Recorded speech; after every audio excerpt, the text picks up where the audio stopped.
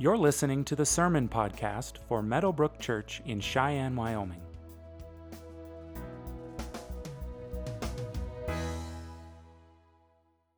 Before we do our reading today, I just have a few announcements for you. The first and foremost is that today at 2:25, the Broncos are playing the Eagles, and we will be showing that game here. We will be having people bring in chili for a chili cook-off. If you have a great recipe, there's still some time after the service to go cook up a pot and bring it here. It should hopefully be a fantastic game and a lot of fun. And if you know somebody who isn't going to church right now, who doesn't have a church home, bring them. This is a really great opportunity to get them through the doors, to just have a lot of fun with our Meadowbrook family. Also due today are the Operation Christmas Child boxes. If you haven't done one yet, I think there are still some empty boxes just outside the doors. You can go fill those up for the game as well. And then finally, on December 5th, we're going to be having a potluck to celebrate the Christmas season and the coming of our Lord Jesus Christ to this planet. Today's reading will be from the book of James, chapter 4, starting at verse 1. What causes fights and quarrels among you? Don't they come from your desires that battle within you? You desire, but do not have, so you kill. You covet, but you cannot get what you want, so you quarrel and fight. You do not have because you do not ask God. When you ask, you do not receive because you ask with wrong motives, that you may spend what you get on your pleasures. You may be seated. Thank you.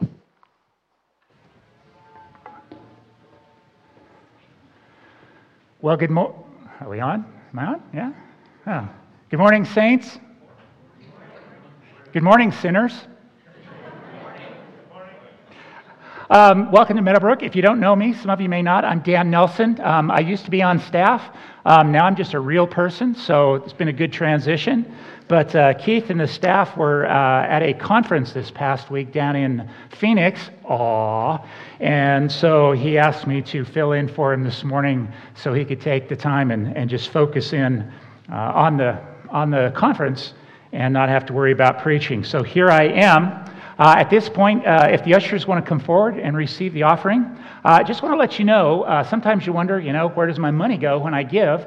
And there's a lot of places it goes, but one of the places goes to provide professional expenses for the staff. And so they took advantage of it this past week. They went down to Phoenix. I heard it was like really nice, warm, sunny, yeah. But there's a Converge conference down there every year, and Converge is kind of the denomination that we belong to. And so they went down and participated. I went last year and 2 years ago, and it was a good time. And I know we can laugh and be jealous of them. Well, we don't get jealous, do we? No, but anyway, if we didn't, we would. To go down there in a sunny, warm atmosphere and be among a lot of other Christians who gather together when it's cold and windy up here.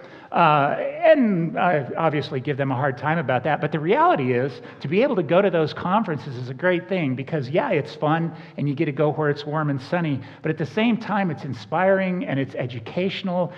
You get to build relationships with the rest of the staff. That's an important thing. You get to see other pastors and church leaders that you haven't seen for a year last time you were at that conference. So it's really nice to be able to go to that. And so thank you for giving, because that allows the staff to be able to go there. So I have a question, and I need a show of hands here, if you would. And that question is, has anyone here ever been angry? Really? I didn't think Christians got angry. You're not supposed to do that, right? Well, we do. But you remember that TV series, The Incredible Hulk, right? It was back in, 1978 to 1982. Starred Bill Bixby as David Banner, the scientist, and it starred Lou Ferrigno as the Incredible Hulk. And most of the time, Dr. Banner was a nice, mild-mannered guy, right? But it seems like every single week, somebody would get in his face and try to make him angry.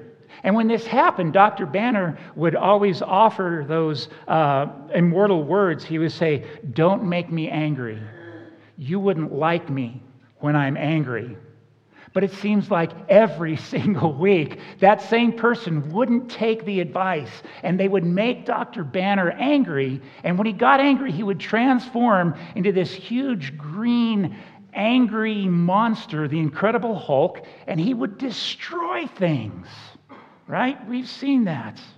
Have you, show of hands, honesty here, have you ever been so angry that if you could get away with it, you would transform into the Hulk and talk to some people who, really?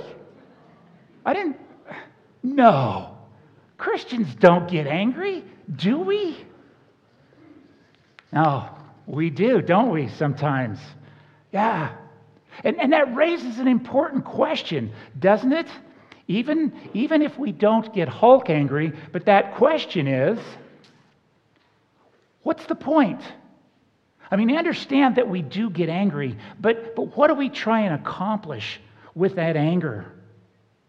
And I think, broadly speaking, and there's exceptions to this, but when we get angry, our hope is that, well, it's going to make us feel better, right? We like to think that. But that when we express our anger, especially if it's at somebody else, that we're going to make them feel bad for the error of their ways because they don't see it correctly the way we see it, because we see it correctly, right? And we want to convince them in our anger that they need to repent and come and see things the way we see them. I mean, that's kind of a broad brushstroke, but does that ever happen? I mean, think about the last time somebody got angry at you. Have you ever in your life, when somebody got angry at you, said, oh, silly me. You know, I see the error of my ways. Thank you for expressing your anger towards me so I could understand correct thinking. I'm going to come follow you now. I mean, anybody ever done that? Oh, you're lying, Dan. Come on. No, that's not what we do. But we live in a culture, and Jill talked about that a little bit, right? We live in a culture where it seems like anyway, more and more people aren't just getting angry, they are getting Hulk angry. And they get into fights. And when they get into fights and conflict, it seems like, to me anyway, more and more of them involve weapons of some kind. Right? I mean, guns, that doesn't surprise us anymore. People bring cars to fights. People bring, I read a story of last month, a guy in Norway brought a bow and arrow to a fight, and he killed 5 people with it. We are just angry. Parents fight with, and they even kill the parents, other parents and referees at elementary age sporting events. I mean, we look around ourselves, and today, blacks are angry with whites, and Republicans are angry with Democrats, and women are angry with the men, and the police are angry with the crowd, and the pro-masker, pro-vaxxers are angry at the anti-masker, anti-vaxxer, antis. And I mean, the list goes on. It's Sunday. And what's happening today? Football. And if you watch a game, I guarantee you will see players angry with other players and fans angry with the referees. On a related note, if you come to the game this afternoon, yeah, you better not get angry, okay? This is Christian fellowship. Even Keith has repented, and he's wearing a Bronco uniform despite the fact of being from Philadelphia area. Don't make me a liar, Keith. Keeping the peace this morning. Keeping the keys, yeah, okay. But I mean, doesn't it seem that way? Everybody's angry with everybody, and we get into fights. And the sad thing, if that's not bad enough, is all these fights and conflicts and coming from all this anger, it's not just them out there in the world. I mean, it's happening in the church between Christians. We get angry with each other. I read about a fight that, I mean, just Google church fights, and it's just nuts, right? 10 billion results in Boom. One of them was a church fight in where was it? Memphis, in a Memphis, Tennessee church, where during the communion service on Sunday morning, 2 women got into a physical knockdown, drag-out fight. They had to call the police, and when the police arrived, they were still fighting, and the police had to physically pull them apart. It's happening to us. In one church I served as a pastor, the kids ministry area decided that they wanted to paint the children's ministry classrooms because they were still white from when the building was constructed. And they said, let's brighten this place up. So they painted, red and blue and yellow and green. It was awesome. It just changed the whole atmosphere. Well, about, a week or 2 later maybe, I got a visit in my office from a very angry older woman, 50, 60. It's not that old. Yeah, who laughed? Yeah, that's a young woman to me. But at any rate, very angry woman who really had nothing to do with children's ministry. That wasn't where she served. But she was ticked that they had painted the walls. And I kid you not, she was angry with me about that literally for years. That's what anger does. About 25 years ago now, I went to a conference down in Houston, Texas, at a church, and the pastor was telling us about how the church had built a new campus because this was a downtown church, and they had built a new campus out in a new developing neighborhood of Houston. And as he told this story of its development, and he'd just opened, and he told us the story. And at the beginning of the story, we were like, wow, that is so cool that what the people in that church did, what God did of having this vision to reach out and raising the money and getting the staff and just going through all the stuff that they had to do to open this new campus. But then he told us some parts of the story that were not so cool. Parts about where people who did not support the new campus would stand up in a worship service, loudly interrupting it, obviously, loudly express their disagreement and leave.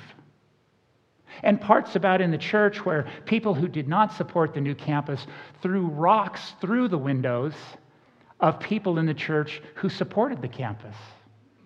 Not so cool stories about people who opposed the campus would wait out in the church parking lot after worship on Sunday morning and wait till people they knew who supported the campus came out the door and they would physically attack them.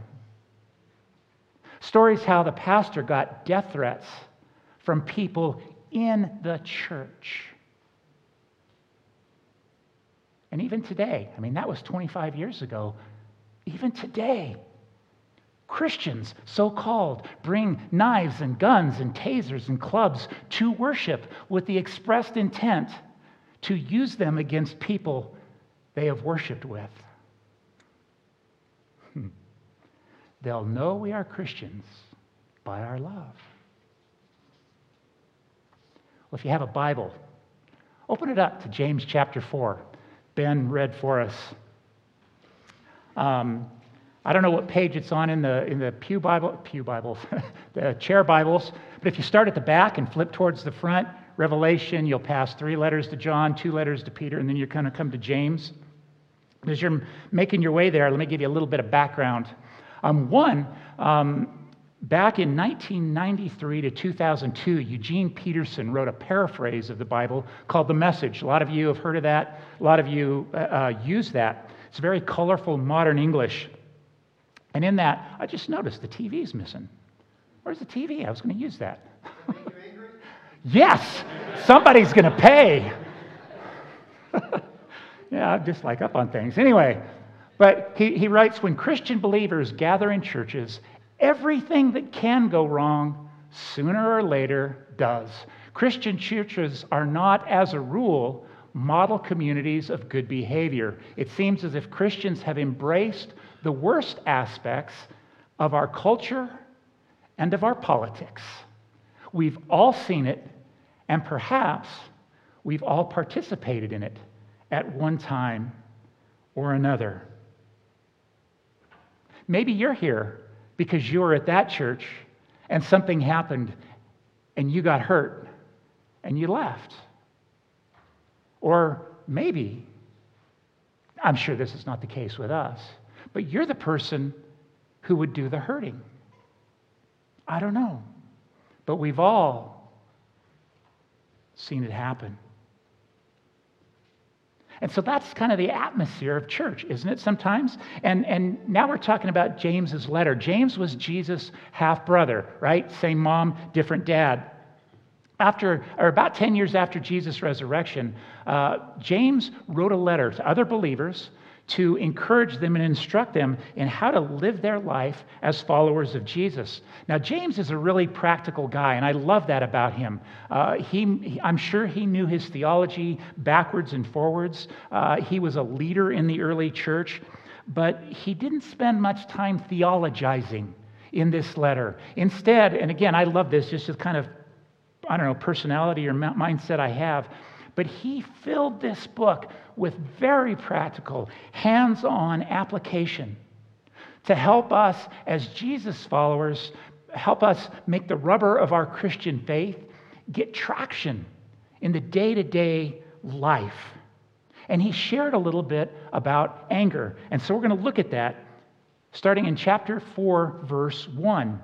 And he asks the question, he says, "What causes fights and quarrels among you? Don't they come from the desires that battle within you?" And so there's an underlying premise there. What causes fights and quarrels? Why are you fighting? Why are you quarreling? These believers are arguing. They're getting into physical fights with one another. And he says, what's causing this? Why are you doing this? Well, some of the obvious answers are, these people, they want red carpet, but we want blue. These people want an organ and hymns, but these people, they want a band and contemporary Christian rock. These people, they don't want to let anybody in unless they wear a mask and they've been vaccinated. Well, and these people think, no, that's stupid. We don't need those. Those are totally irrelevant. They don't help at all. Some think Black lives matter, and others think, well, no, all lives matter. It's very quiet in here. Good. See, the modern desires that battle within us, they may not be the same things as they battled about back in James' day, but we still argue, don't we? And we come to blows and even occasionally kill each other over our competing desires. And when we get angry and Hulk-like especially, one of the things that gets damaged among all the rest is our relationships. And I think that no matter who is involved or what the issue is that creates this anger, nothing, zero, zip good comes as a rule from our anger. See what James has to say about that. He says, you desire, but you don't have. So you kill. You covet. That's a strong word. You covet, but you cannot get what you want, so you quarrel and fight. You don't have because you don't ask God. When you ask, you don't receive because you ask with wrong motives, that you may spend what you get on your pleasures. And again, Jesus' followers aren't just arguing and physically fighting, they're killing each other because they can't get their way, whatever it is. And then James says, well, you don't get what you want because you quarrel and fight. You don't have because you don't ask God.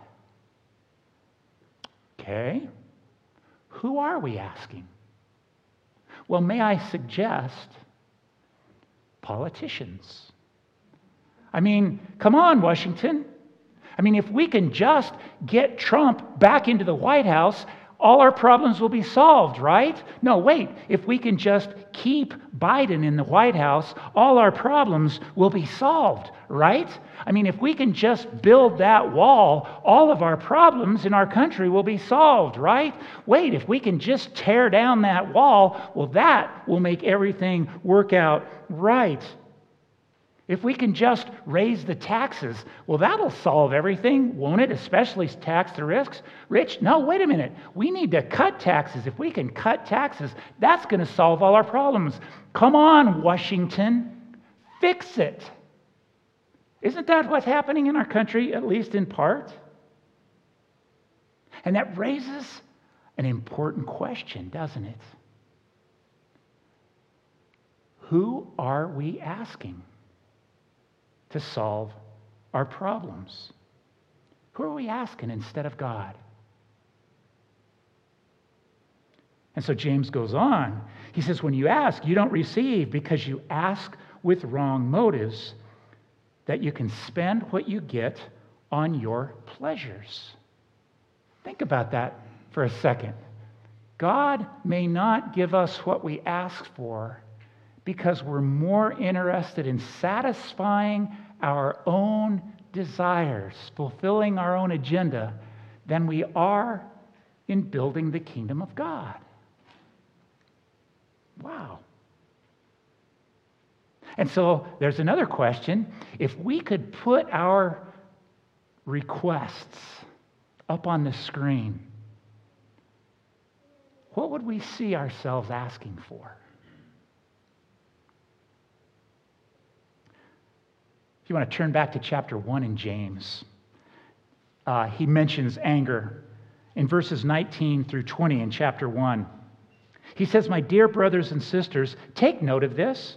Everyone should be quick to listen, slow to speak, and slow to become angry, because human anger does not produce the righteousness that God requires. Now, if you're talking to somebody and you say to them, take note of this, why? Because it's an important point. You're saying to them, listen, I'm going to say something to you, and you can't miss this. Take note. And he says, this is what's important. Everyone should be quick to listen, slow to speak, and slow to become angry. Everyone. Everyone doesn't leave anybody out, does it? I mean, I wish he would leave me out sometimes, but he doesn't. Don't miss this. Everybody, leaders and followers and liberals and conservatives and vaxxers and anti-vaxxers and Republicans and Democrats and believer and unbeliever and black and white and brown and yellow, and most importantly, you and me. We can't miss this. Be quick to listen, slow to speak, slow to anger. Those are important adjectives, right? Quick to listen, slow to speak, slow to become angry. I don't know about you, but I have been working all of my Christian life to follow this advice. Most times now, most, not all, I succeed. Not always, and I didn't used to be very good at it. It's hard work.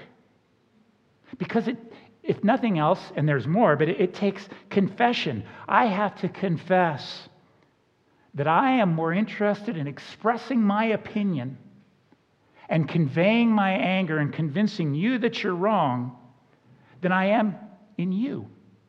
I really don't care about you and your position or anything. I want to get my way. I'm not interested not only in what you have to say, I'm not interested in you. I'm interested in you doing what I want you to do.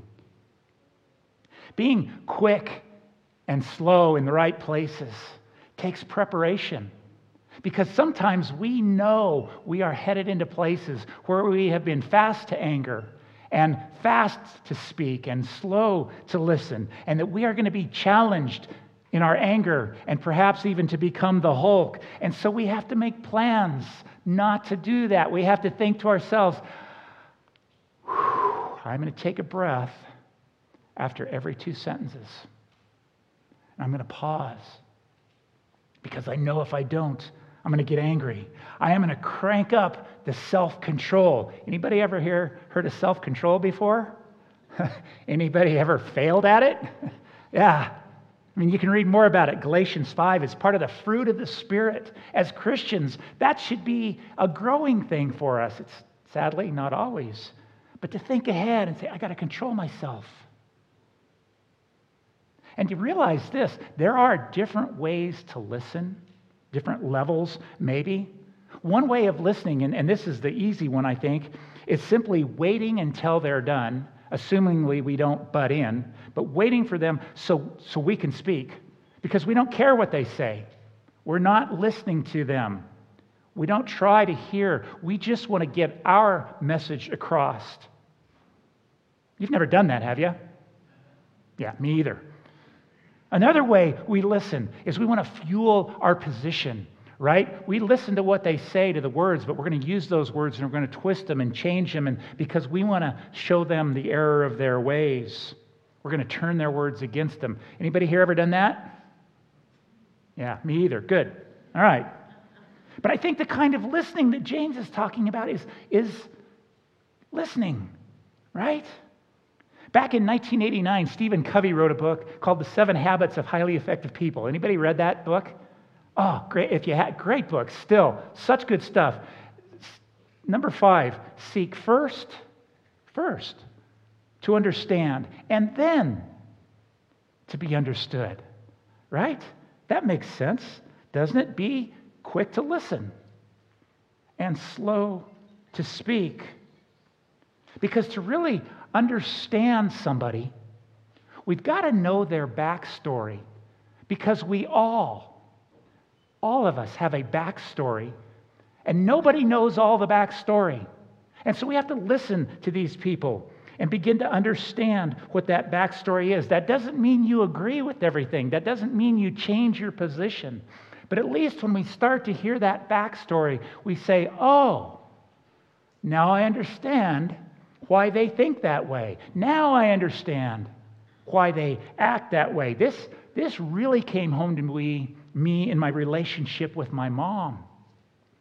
Not going to go into all the details, but when I finally, because it was incredibly hard to get it out of her. I had to work at it for years. But when I finally began to understand the story of what my grandfather had done to, I never knew my grandpa, but what he had done to my grandma, the way he had treated her, and the way he treated my mom, I went, oh, now I understand why things that I didn't even notice would set my mom off.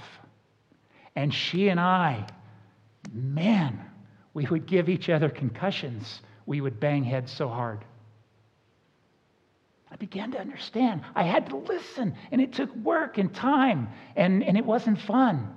But I understand the backstory of my mom now. And when we listen, we admit that other person might, just possibly, maybe, might know something we don't know. When we listen, we admit that we might be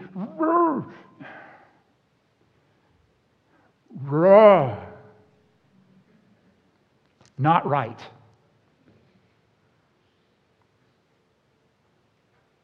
And that's humbling, to find that they may know something we don't. A lot goes on in listening, doesn't it? How are you at being quick to listen and slow to speak and slow to get angry? Take a look at 1 Peter. It's hard work. He says the beginning of wisdom is this: get wisdom, and whatever you get insight. To do that, we can't talk. We can't be, green and tearing things down and destroying things. We've got to listen. That's what happens when we listen.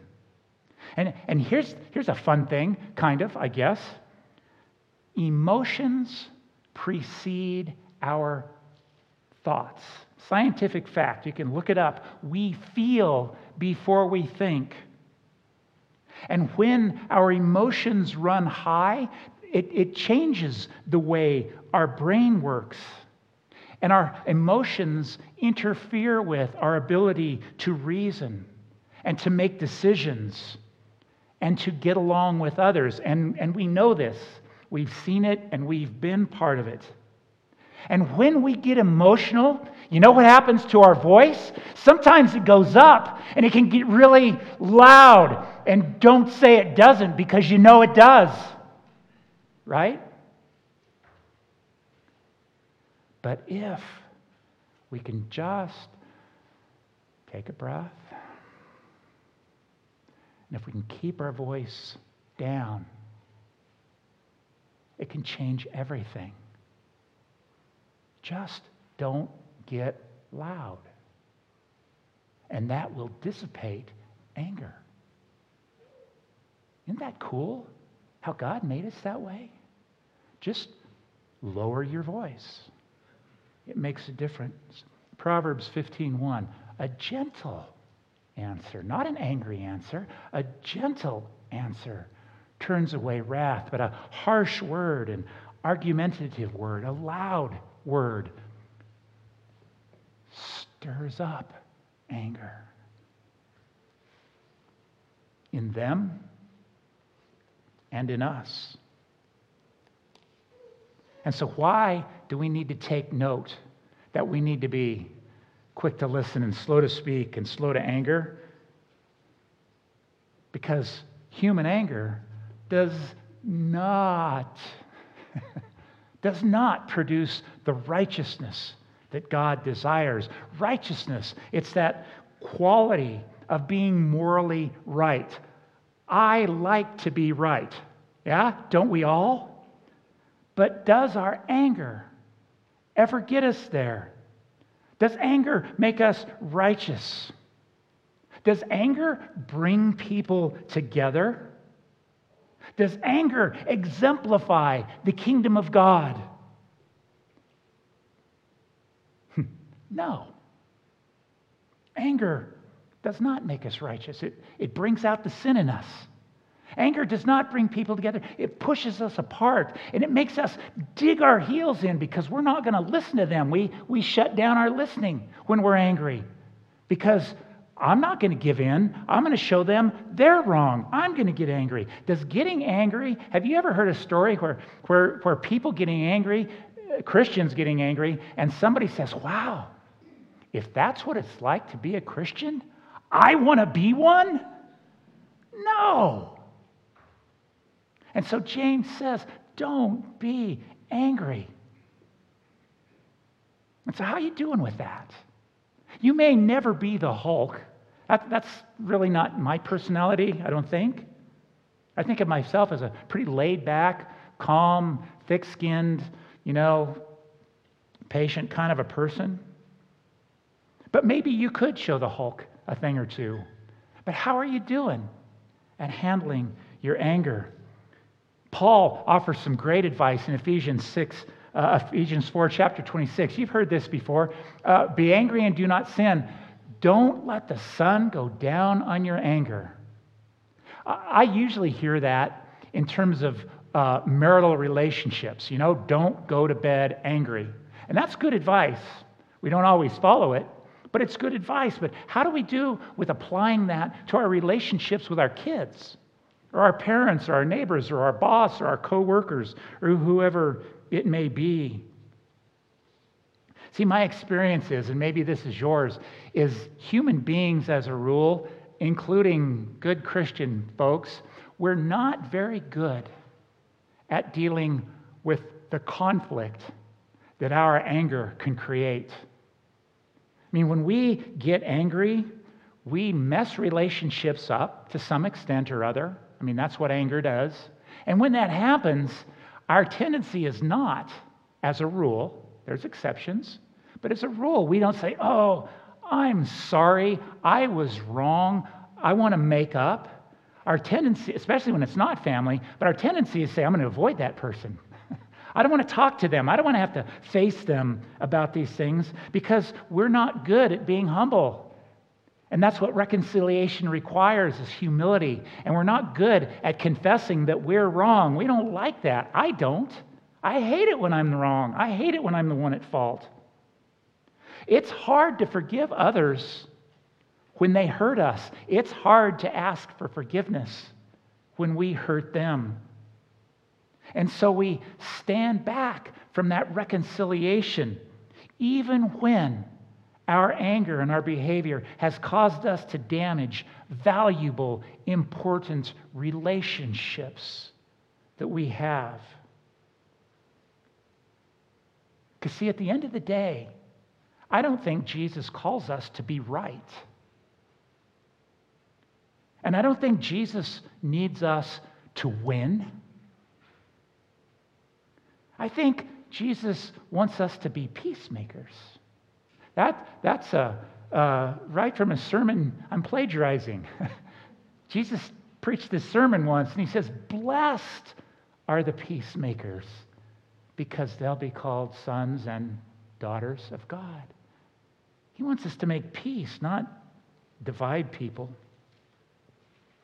He wants us to love one another, because that's how people will know we are his disciples. Not what our politics are or what our economics are and all the other stuff we throw in there. Our love for one another, and love is hard work. We know that. But that's what brings people together. Years ago, when I was a pastor in Utah, there was a woman in our church who knew exactly how to push my anger buttons. And she did it with regularity. And sometimes, and I had to deal with her. I mean, she wasn't a fringe person in the church, very active and involved. And sometimes I would get so angry that I would wish that Jesus would just turn his head just for a moment so I could go Hulk on her and, tell her the error of her ways. Thankfully, Jesus never did, and so I never did. But man, I so wanted to some days. So one day I was with another pastor who had been a psychiatrist before he became a pastor. And I started talking to him about this lady, and I said, here's the story, here's what happens. What can I do? And I was hoping that he would give me some psychological tools that I could use to make this woman see the error of her unreasonable ways. And so he listened to my story, and he thought about it for a moment, and he said, "Dan, you need to let go of the rope." What does that mean? And he said, "Well, you've been in a tug of war before, right?" He says, "What happens in a tug of war? You grab a rope and you hold onto it and you pull because you want to drag somebody into the mud, right? But what happens when you let go of the rope?" Well, the obvious answer is the other team staggers and falls back, on their rear ends, and that's amusing. But two more not so obvious answers are, one, that other team can't jerk you around anymore. And two, nobody gets dragged into the mud.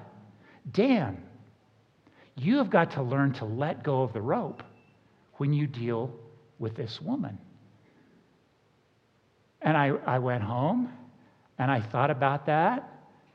And when I applied it to that relationship, for me, it was almost a physical sense of relief, because she wasn't jerking me around anymore. And my anger went away. And I confess two things. Well, one, my anger went away, and I could be in an appropriate relationship with this woman. But I confess two things. One, and I practice this regularly now, it's been life-changing for me to let go of the rope. But sometimes I confess, oh, that's too much fun. I want to jerk him around and drag him into the mud. So I will reach down and I will pick up that rope and I will pull back. And my second confession is when I do let go of the rope, I never warn them, because there is this internal satisfaction when I imagine them falling backwards onto their butts. So I don't know, maybe that's a bad thing, but that's just my confession. But anger is nothing good. And James says, next one, leave, please. Be humble. Be ready. Better word than prepared, maybe. Forgive. Got to do that. Take a breath. Just listen. You don't need to talk. Deal with it sooner than later, right? Don't let the sun go down. Keep your voice down. And for me, out of all of those things, let go of the rope.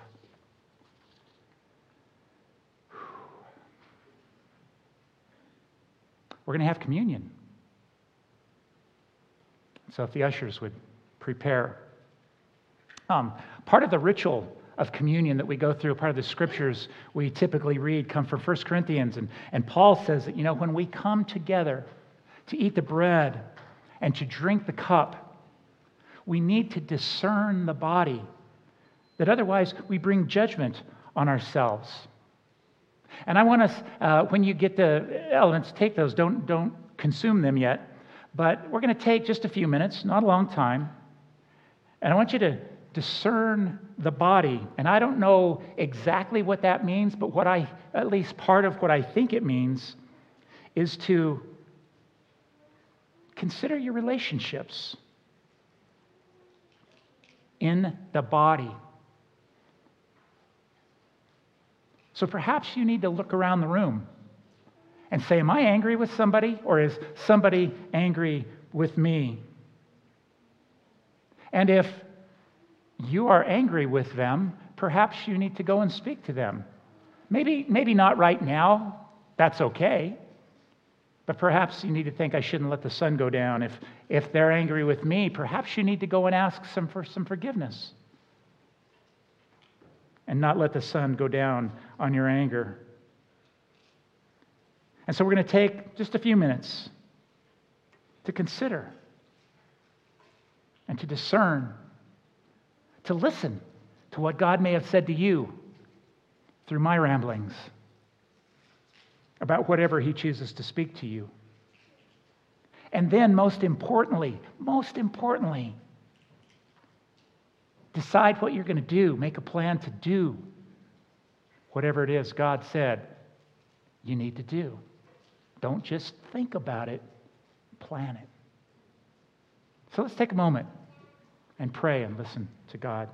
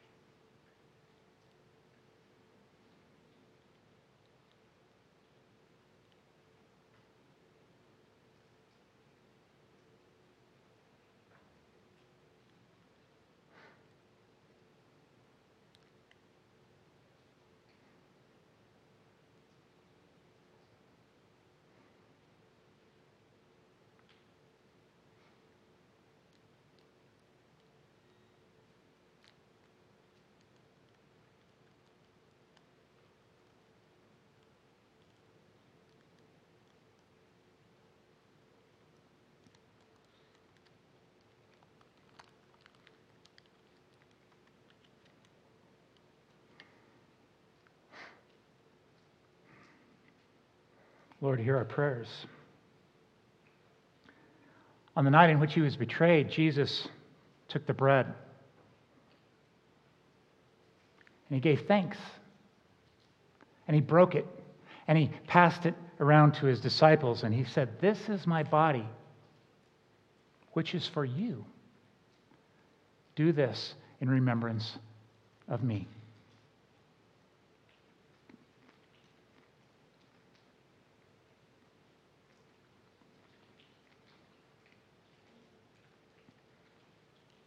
And after the supper, he took the cup. And he said, "This cup is the new covenant in my blood. Do this as often as you drink it in remembrance of me."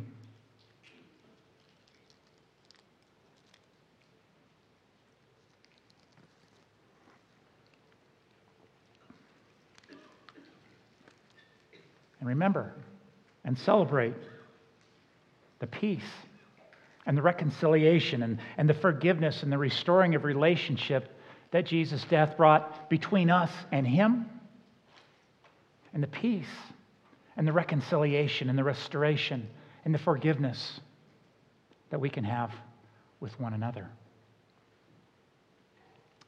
Lord, we thank you that you made us the way you made us.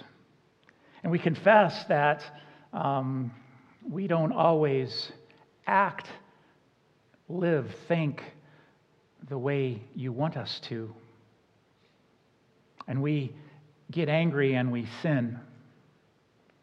And that sometimes we are quick to speak and quick to get angry, and we don't care about listening. And we damage relationships with other believers. And that damages our relationship with you. But God, we thank you that you forgive, and we can forgive. And so, God, I pray that as you have forgiven us, we would forgive those who make us angry.